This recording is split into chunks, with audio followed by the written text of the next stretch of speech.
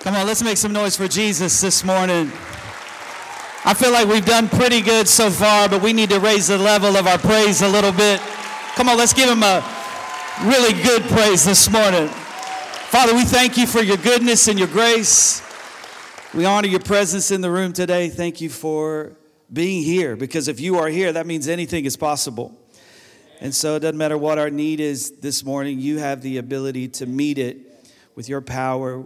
You are an awesome God. So we honor you. We reverence you today. Thank you for being here. And we pray that everything you want to do in this room today, that we allow you the freedom to do that in Jesus' name. And everybody said amen. Amen. You may be seated this morning. Are you happy you're in the house of God today? I feel so excited to be in the house of God today. And I feel really excited to be here in this house. This place means so much to my wife and I. Your pastors mean the world to us. They've been our friends for a long, long time. I'll never forget when I was just starting in youth ministry and I was scared out of my mind. I really did not want to be a preacher. I didn't want anything to do with church at all. But I felt the call of God, and I was trying to respond the best I knew how. I was making a lot of mistakes, and I sat in this parking lot for probably 3 hours with Pastor Matt with a conversation we had, and it changed my life. And I'm really grateful just for everything that you mean to us. Can you make some noise this morning for your pastors? We're so blessed by your lives.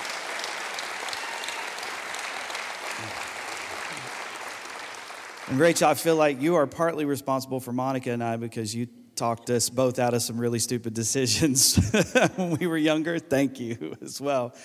But we're also grateful, Pastors Wayne and Margaret. Thank you so much for what you mean to us. Our family has been totally changed and impacted by you. My dad talks years ago about how he walked into a room and heard you speaking for the first time, and your teaching and your ministry and your lives have made us better. And I think the church as a whole, not just this church, but I think the church as a whole across the world is better because of you. So thank you for who you are. You mean the world to us.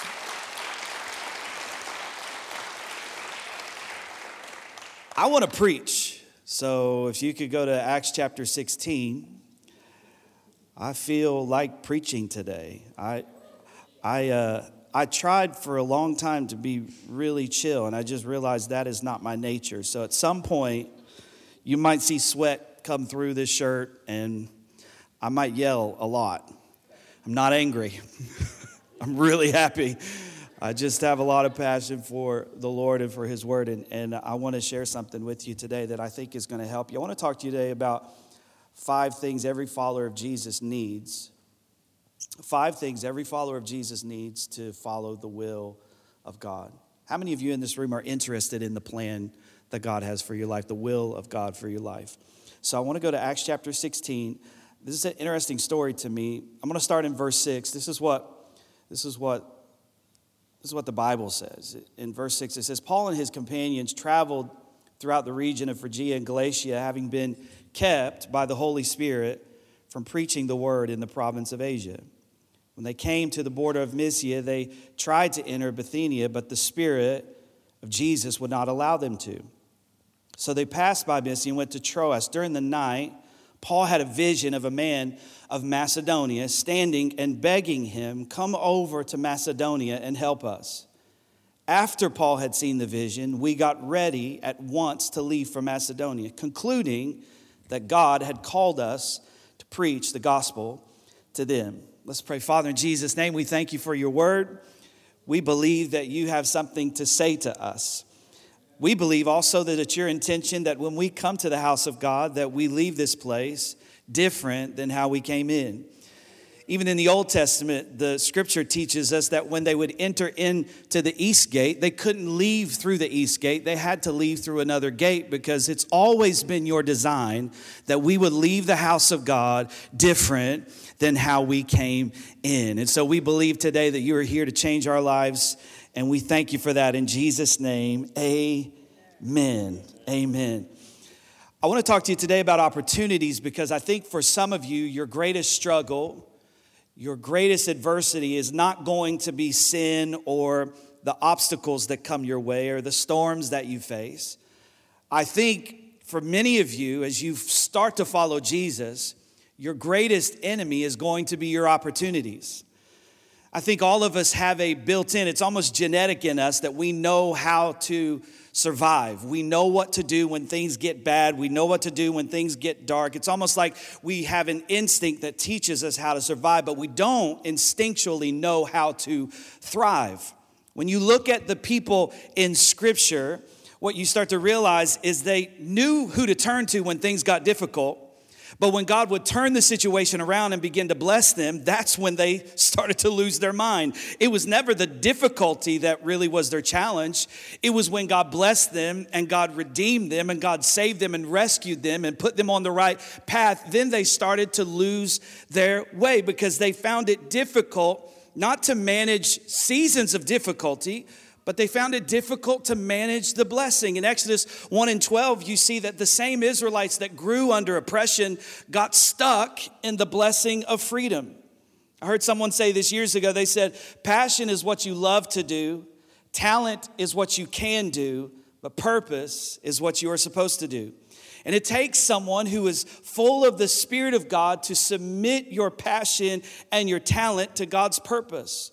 And when I look at this story, I think, God, why wouldn't you let them go? I mean, Paul's desire is to go into these regions and preach the gospel. They wanted to go into Asia. They wanted to go into these other spaces, but the Spirit of Jesus himself resisted them and said no. It's amazing to me because I think if you're not careful, you will think that every problem that arises in the earth is your responsibility. And especially in the day we live in where you have access to so much information, it can almost become overwhelming for a believer who wants to help, who wants to change things, who wants to fulfill purpose. You can almost think that it's impossible for you to do anything because there are so many things that need to be done. But this story reminds me that not every problem is my responsibility.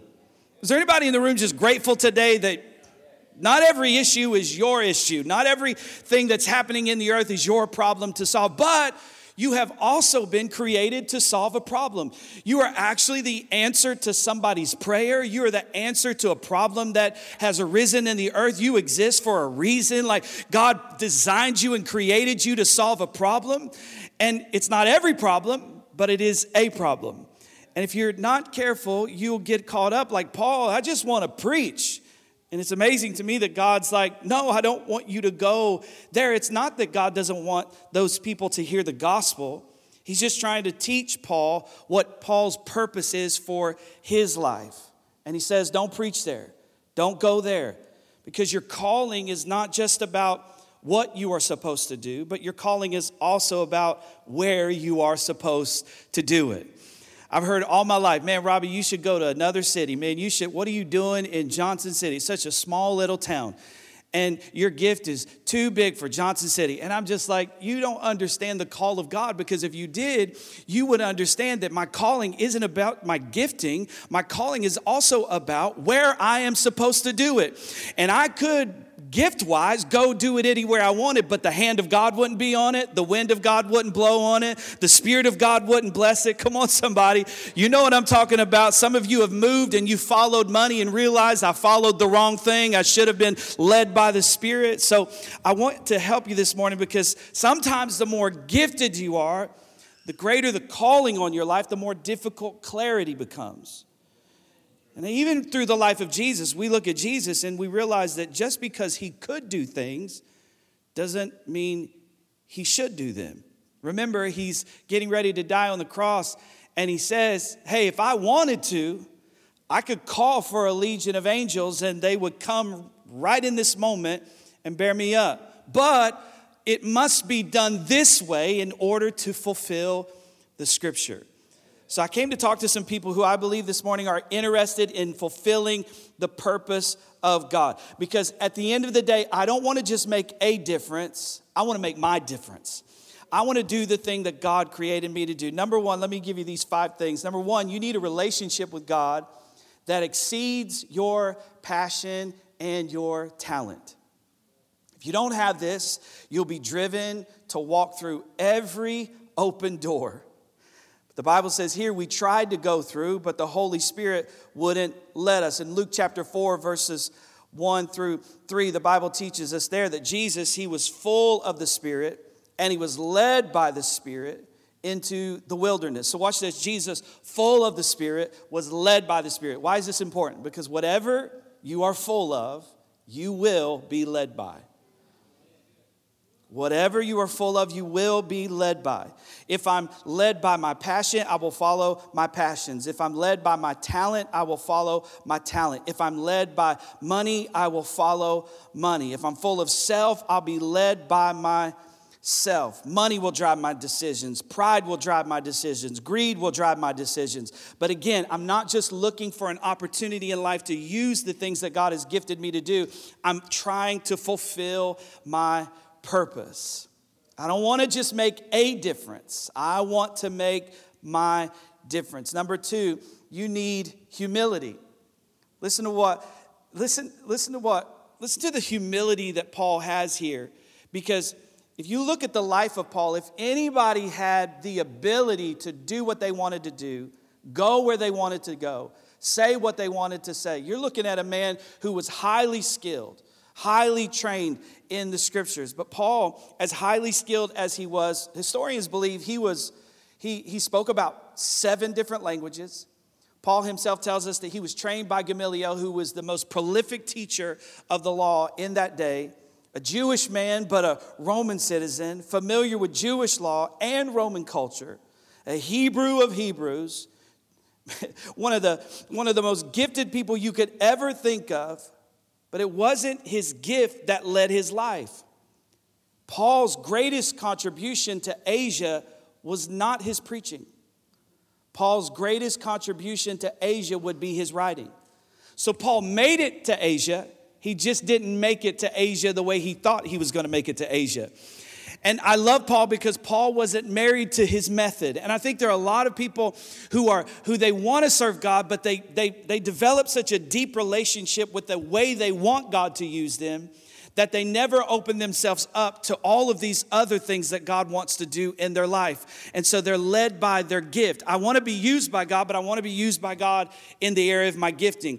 I want to be used by God, but I want to be used by God in an area that I'm passionate about. But if you follow always your passion and your gifting, sometimes you will miss out on a God who doesn't want to use you in the area of your gift. Why? Because he gets no glory from your gift. He gets no glory from your strengths. He only gets glory from your weaknesses. And so sometimes we have to offer God the weak areas of our lives so that he can come in and show himself strong, and then he gets the glory, and then people see God. But if we're always used in the area of our gift and our talent, then most of the time people only see us. So we have to come to God and say, God, I want to be used by you. And even if it's not in an area, because, in church you have people who are like, well, I want to be used. And you're like, well, we really need help in kids. It's like, well, I don't feel called to kids. Nobody really feels called to kids. One of the reasons we come to church is for a free hour of babysitting of our kids. But if you want to be used by God, sometimes you've got to open yourself up to be used by God in places and spaces that you don't feel like are strengths and passions. And then he will open up something to you that you never realized. And God will do more through your weakness than he will your strength. My brother, who is preaching at home for us, my brother battled years of a prescription pill addiction. And when he got free, he's been free for almost 10 years now. And what's amazing to me is years ago, about 3 or 4 years after he got clean from that, he came to me and he said, Robbie, I've reached more people for Christ over the past 3 years of my life than the first 30 years of my life. Because I've allowed God to use me in the broken areas of my life. And I've realized that what God does for me makes a way bigger impact than what I do for God. Come on, somebody. And so I just came to encourage somebody today. Maybe you're missing God because you are married to your method, and God doesn't want to use your method. He wants to use you, but not your method. So you need the humility to recognize that and see that. Philippians 2:4 says, do nothing out of selfish ambition or vain conceit. Rather, in humility, value others above yourselves, not looking to your interests, but the interests of others. In your relationships with one another, have the same mindset as Christ Jesus, who being in the very nature of God, did not consider equality with God something to be used to his own advantage. Rather, he made himself nothing by taking the very nature of a servant, being made in human likeness and being found in an appearance as man. He humbled himself by becoming obedient to death, even death on a cross. Therefore, watch this, God exalted him to the highest place and gave him the name that is above every name, that at the name of Jesus, every knee would bow and every tongue would confess that Jesus Christ is Lord, to the glory of God the Father. I love this because the Bible said he humbled himself and God gave him a name. And I think if we're not careful, we will spend so much of our lives trying to make a name for ourselves that we don't allow God to give us a name. But I'm telling you, if you would humble yourself, God would give you a name. God wants to use you. God wants to make you great. God wants to do something profound in your life, something that people look at and say, no eye has seen, no ear has heard, no mind can know what God has in store. But you have to humble yourself so that God can exalt you. And if you will humble yourself, God himself will give you a name. And how many people in the room would rather have the name that God gives than the name that you try to make for yourself? That's what I want. Number 3, you need a vision. You need a vision. Now watch this. Paul twice tries to go into different regions. Twice he is resisted by the Spirit of Jesus. And the Bible says that after he obeys the Spirit, because he doesn't try to push through and do his own thing. After he obeys God, the Bible says that during the night he falls asleep and he has a vision in the middle of the night. Watch this. Sometimes the vision doesn't show up. Sometimes you don't get a picture of what God wants you to do until you are willing to say yes to what God does not want you to do. Sometimes it's the ability to say yes to God's no that opens up the vision. Oh, man. We long to hear God's yes, and God wants to say yes. All of God's promises in Christ are yes and amen. But we also live in a culture that does not like to hear the word no. So very often we miss the Spirit of God because the Spirit of God also says no. Can't go there. Can't do that. Can't be a part of that. Can't live like that. Can't pursue those desires. And it's in saying no to the things the Spirit of God says no to that we're able to open our eyes now and see the vision that God has for our life. And so when you walk different than the world, when you live different than the world, when you say no to the things that the world is saying yes to, what you're really doing is you are opening up yourself to a fresh vision from heaven. You are opening up yourself to revelation from God so that he can come in and talk to you in a way that he couldn't talk to you before. You need a vision for your life. A vision shows up in my life when my relationship with God exceeds my passion, what I want. Passion is what I want. Remember, passion is what I love to do. Talent is what I can do. Purpose is what I am supposed to do. But most people settle in life for one of these. They settle in life for spending their life going after what they want. Or they settle for a life of doing what they can. And this does not mean that God will not use your passions or your talent. It just means until those are submitted to him, what you want and what you can do, until those things are submitted to him, you will not have vision. You can have a vocation. You can even have a living, but you won't have a life. You won't have the Zoe kind of life. You won't have a God kind of life. And let me tell you something about vision. Every vision requires 3 things: foresight, insight, and oversight. Foresight is like looking through a telescope. It's the dream.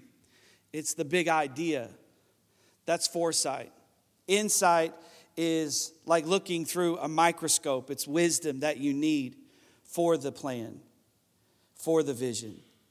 But it also needs oversight. Oversight is like looking at an architectural drawing. It's the plan. And you know where you get all three of these? In the house of God. So for the vision that you have for your life, you need more than a vision board. You need a church family. Because it's only in the context of church family that the vision that you have for your life gets the necessary foresight, insight, and oversight. Number 4, you need provision. Everything that God is calling you to do is going to cost something. It's going to cost money. It's going to potentially cost relationships. It could cost you your reputation. It could embarrass you. God is going to ask some of you to do things that are completely out of your comfort zone, completely out of your financial ability, completely out of the constructs and confines of your education and ability. Some of the stuff God is going to ask you to do, you didn't go to school for. You didn't plan for. You didn't prepare for. But he's going to use you in a way that's going to require provision. Let me show you how you find provision for the vision that God gives you. In verses 11 through 15, the Bible says that one day, Paul and his friends, they go out to find a place to pray. And as they're going out to pray, the Bible says they run into this woman named Lydia.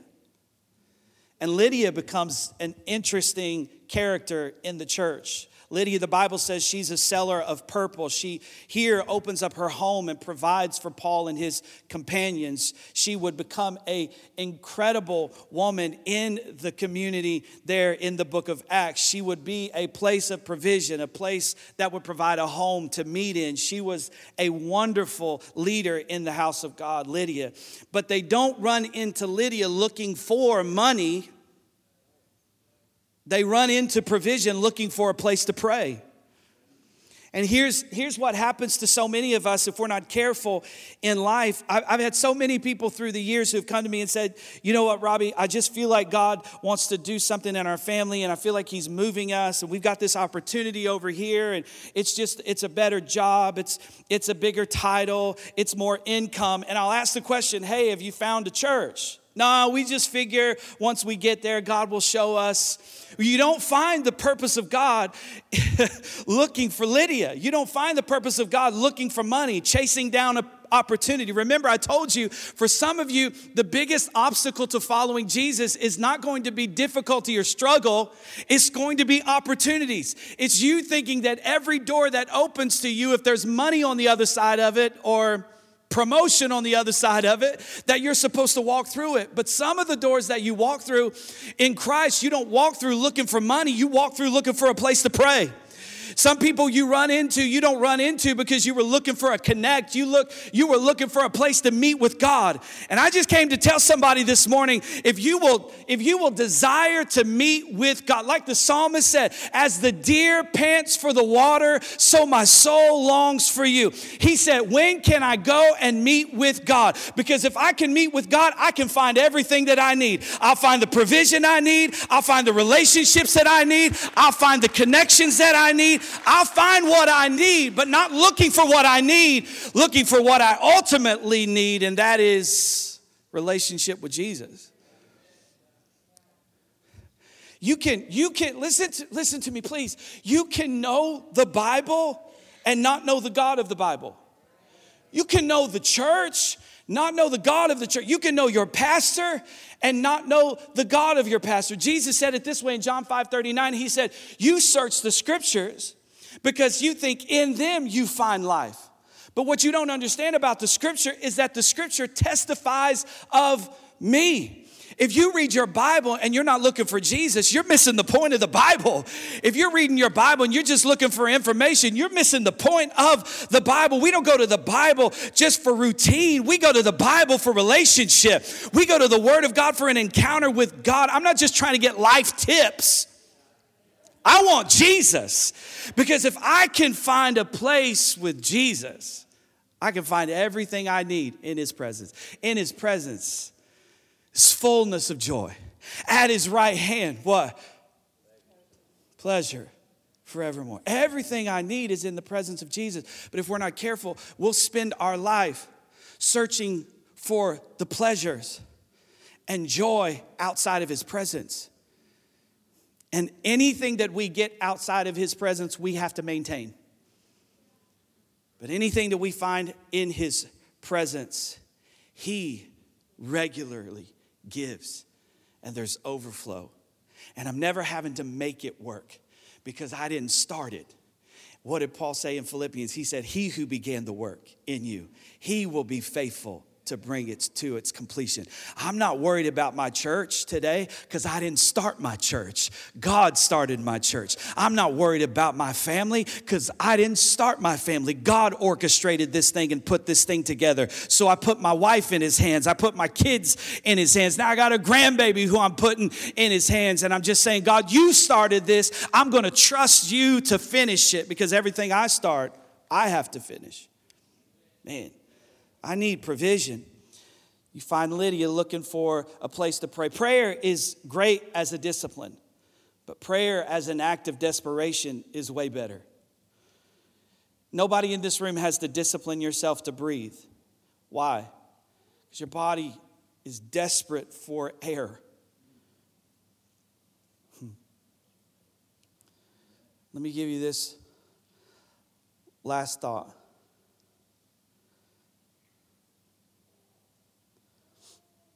You need relational discernment. So what do you need? Number one, you need a relationship with God that exceeds your passion and talent because you're trying to fulfill purpose. Number two, you need humility, right? Number three, what do you need? You need a vision. Number four, you need provision. Let me give you five. You need relational discernment. Another day, they go out to try to pray. And when they go out this time, they encounter another woman. The Bible says that this woman, she's not like Lydia. This woman has this gift. She has this ability to predict the future. And the people in town are actually using this woman to profit off of her gift. Somebody in this room needs to understand somebody is profiting off of your bondage. And as soon as you get free, the church you attend becomes an enemy. I really get worried about churches that have like a perfect 5.0 Google review. This concerns me. Like, you know, when you look up a church and you see the church and you can click on their website and Google has like, it's amazing to me that you can review a church like you can review a restaurant. You know, I went today, you know, hard to find a parking space, you know, that all that kind of stuff. I feel like, you know, they could have done this or this better, but overall, great experience. Like it's a movie you went to. But I do get really worried about churches that have like a perfect review on Google because it's like you haven't made anybody angry. There's not one guy who went on there and was like, you know, I'm looking for, me personally, if I was looking for a church, I'd be looking for a church with like a 3.8, you know, because you know they've gone through some stuff, some crazy people have left, like it's just had a whole, you know what I'm saying? Like that's what I'm looking for.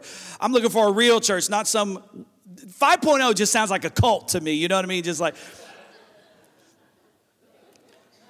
I just don't feel good about that.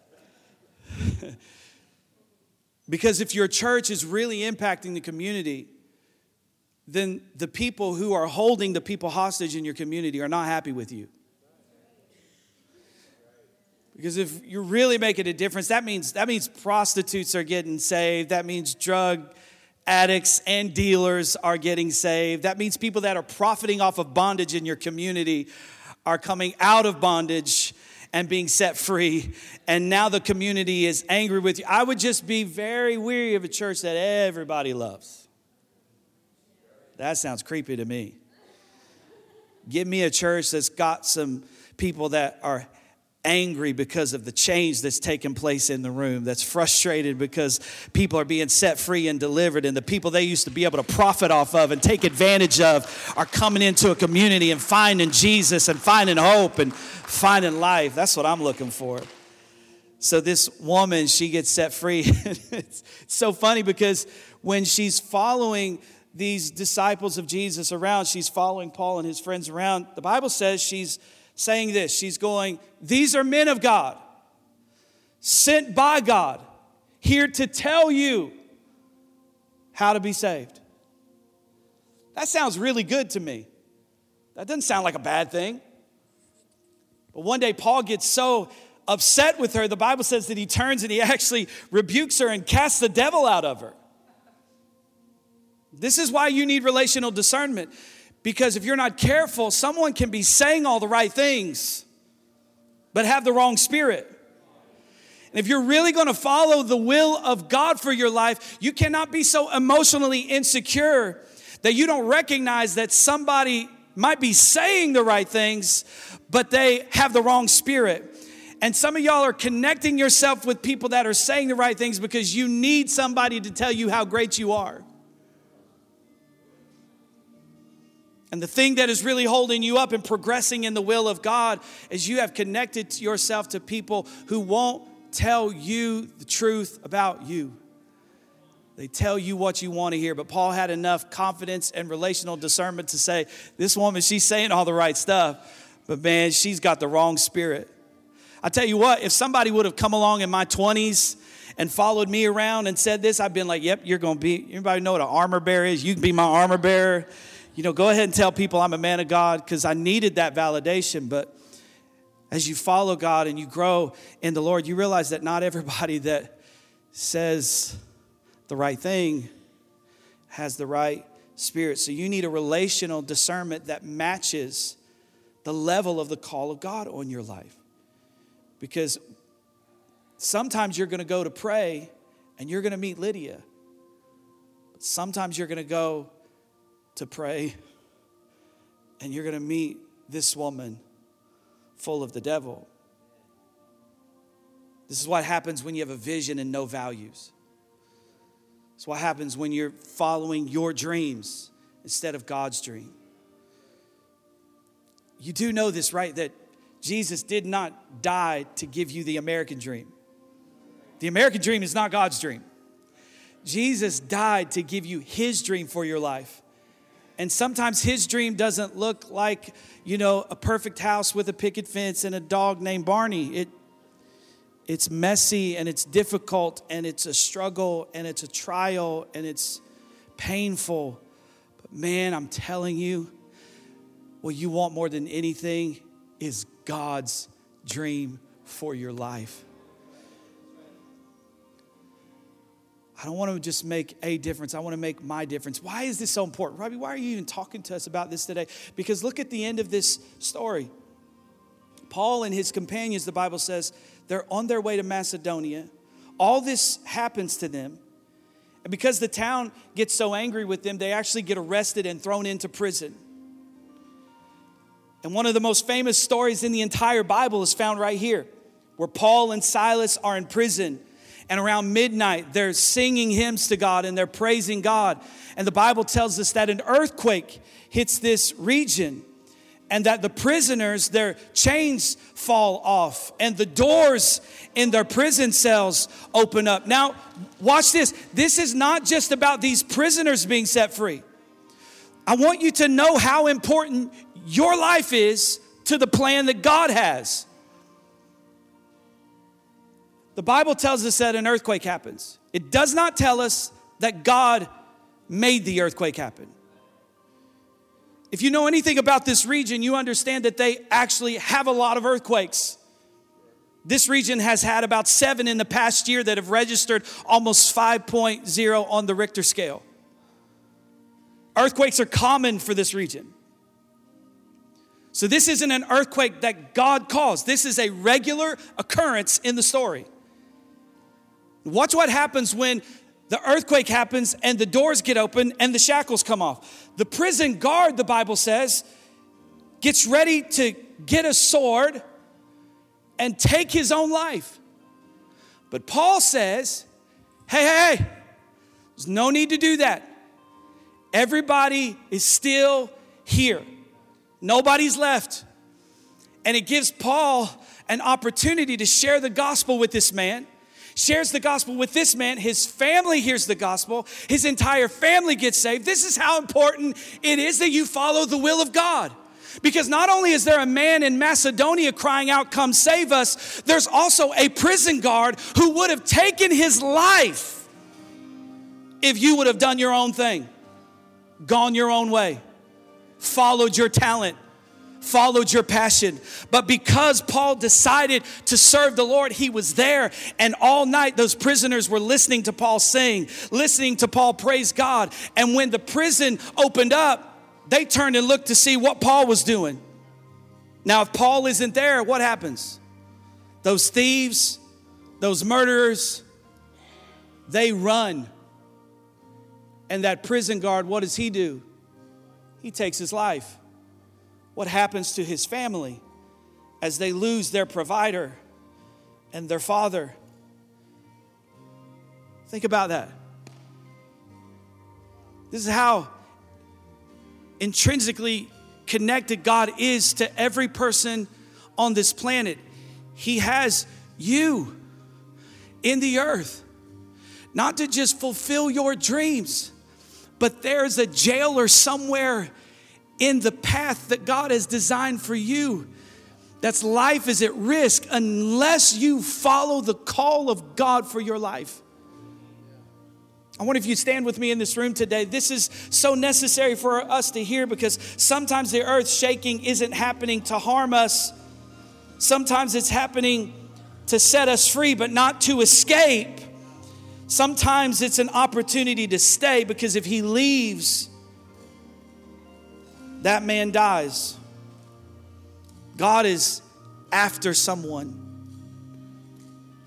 The ultimate realization that you have about the purpose of God for your life is that it is not about you at all. It's about this jailer. You realize that Acts 16 is not whether or not Paul gets to use his gift. It's about this jailer. And sometimes if we're not careful, none of us will follow. None of us would really want to follow the Spirit of God like Jesus into the wilderness. None of us would be like, God's plan for my life is a prison cell. But look at what God does with a man and with a woman who are just willing to say, God, my life is yours. Here's my talent. Here's my gift. Here are my resources. Here's my influence. Where are the jailers? Where are the people whose lives would be lost if I don't follow your purpose? Anybody in the room today just want to throw your hand up in the air and say, God, I want to fulfill your purpose, not my own. I want to make a difference, but more than that, I want to make my difference in Jesus' name. So I wonder if you could bow your heads this morning and pray with me. Maybe there's somebody in this room today who would say, Robbie, I'm the jailer, man. I feel far from God today. I feel disconnected from God. Maybe you're in this room and you say, man, I have never given my life to Jesus. Or you're in this room today and you feel far from God because you've been going your own way and you've not been following his purpose for your life. And so if that's you and you're in here today and you say, Robbie, I feel disconnected from God because I've never put my faith in Jesus to forgive me and to cleanse me and to make me a new creature and to become Lord of my life. Or maybe you're in here today and you've been running from God. If that's you, I'm going to count to 3. And when I do, I just want you to throw your hand up in the air. And I believe in this moment that God is going to supernaturally change your life. Old things are going to pass away. Things are going to start to become brand new today in Jesus' name. If that's you, come on. 1, 2, 3, throw your hand up in the air. I see your hands all over the place. Awesome. Come on, throw it up real high so we can see you. I'm coming home today. I'm giving my life to Jesus. Thank you, Lord. Come on, church, can we pray this prayer with everybody in this room today? I'm going to say a prayer, and I'm just going to ask you to say it with me. Let's all say this together, especially if you lifted your hand today. Let's say this. Dear Jesus, thank you that you love me, that you gave your life for me. I give you my life. Take all of it. Have your way. Use me for your glory. I repent of my sins. I confess you as Lord. Thank you for saving me. Thank you for receiving me. In Jesus' name, amen and amen. Come on, church family. Can we put our hands together? Come on, let's put our hands together and bless the Lord. Heaven's rejoicing. Hallelujah. We thank you, Jesus. Thank you, Jesus. Any followers of Jesus in the room today just want to say, God, I'm all in. I'm following you wherever you want me to go. Take me to the wilderness. Take me to a jail cell if you have to. I just want your purpose to be fulfilled in my life in Jesus' name. Father, we thank you. Thank you that you would use us to do anything for you. Help us to stop getting so caught up in the thing we want to do that we miss the thing that you want to do. We're just honored and humbled that you, the God of heaven and earth, would say, I want to use your life. So thank you for that today. And we respond by saying, God, have your way in us, through us. In Jesus' name we pray. Amen and amen. Come on, I love you. Thank you for having us. God bless you.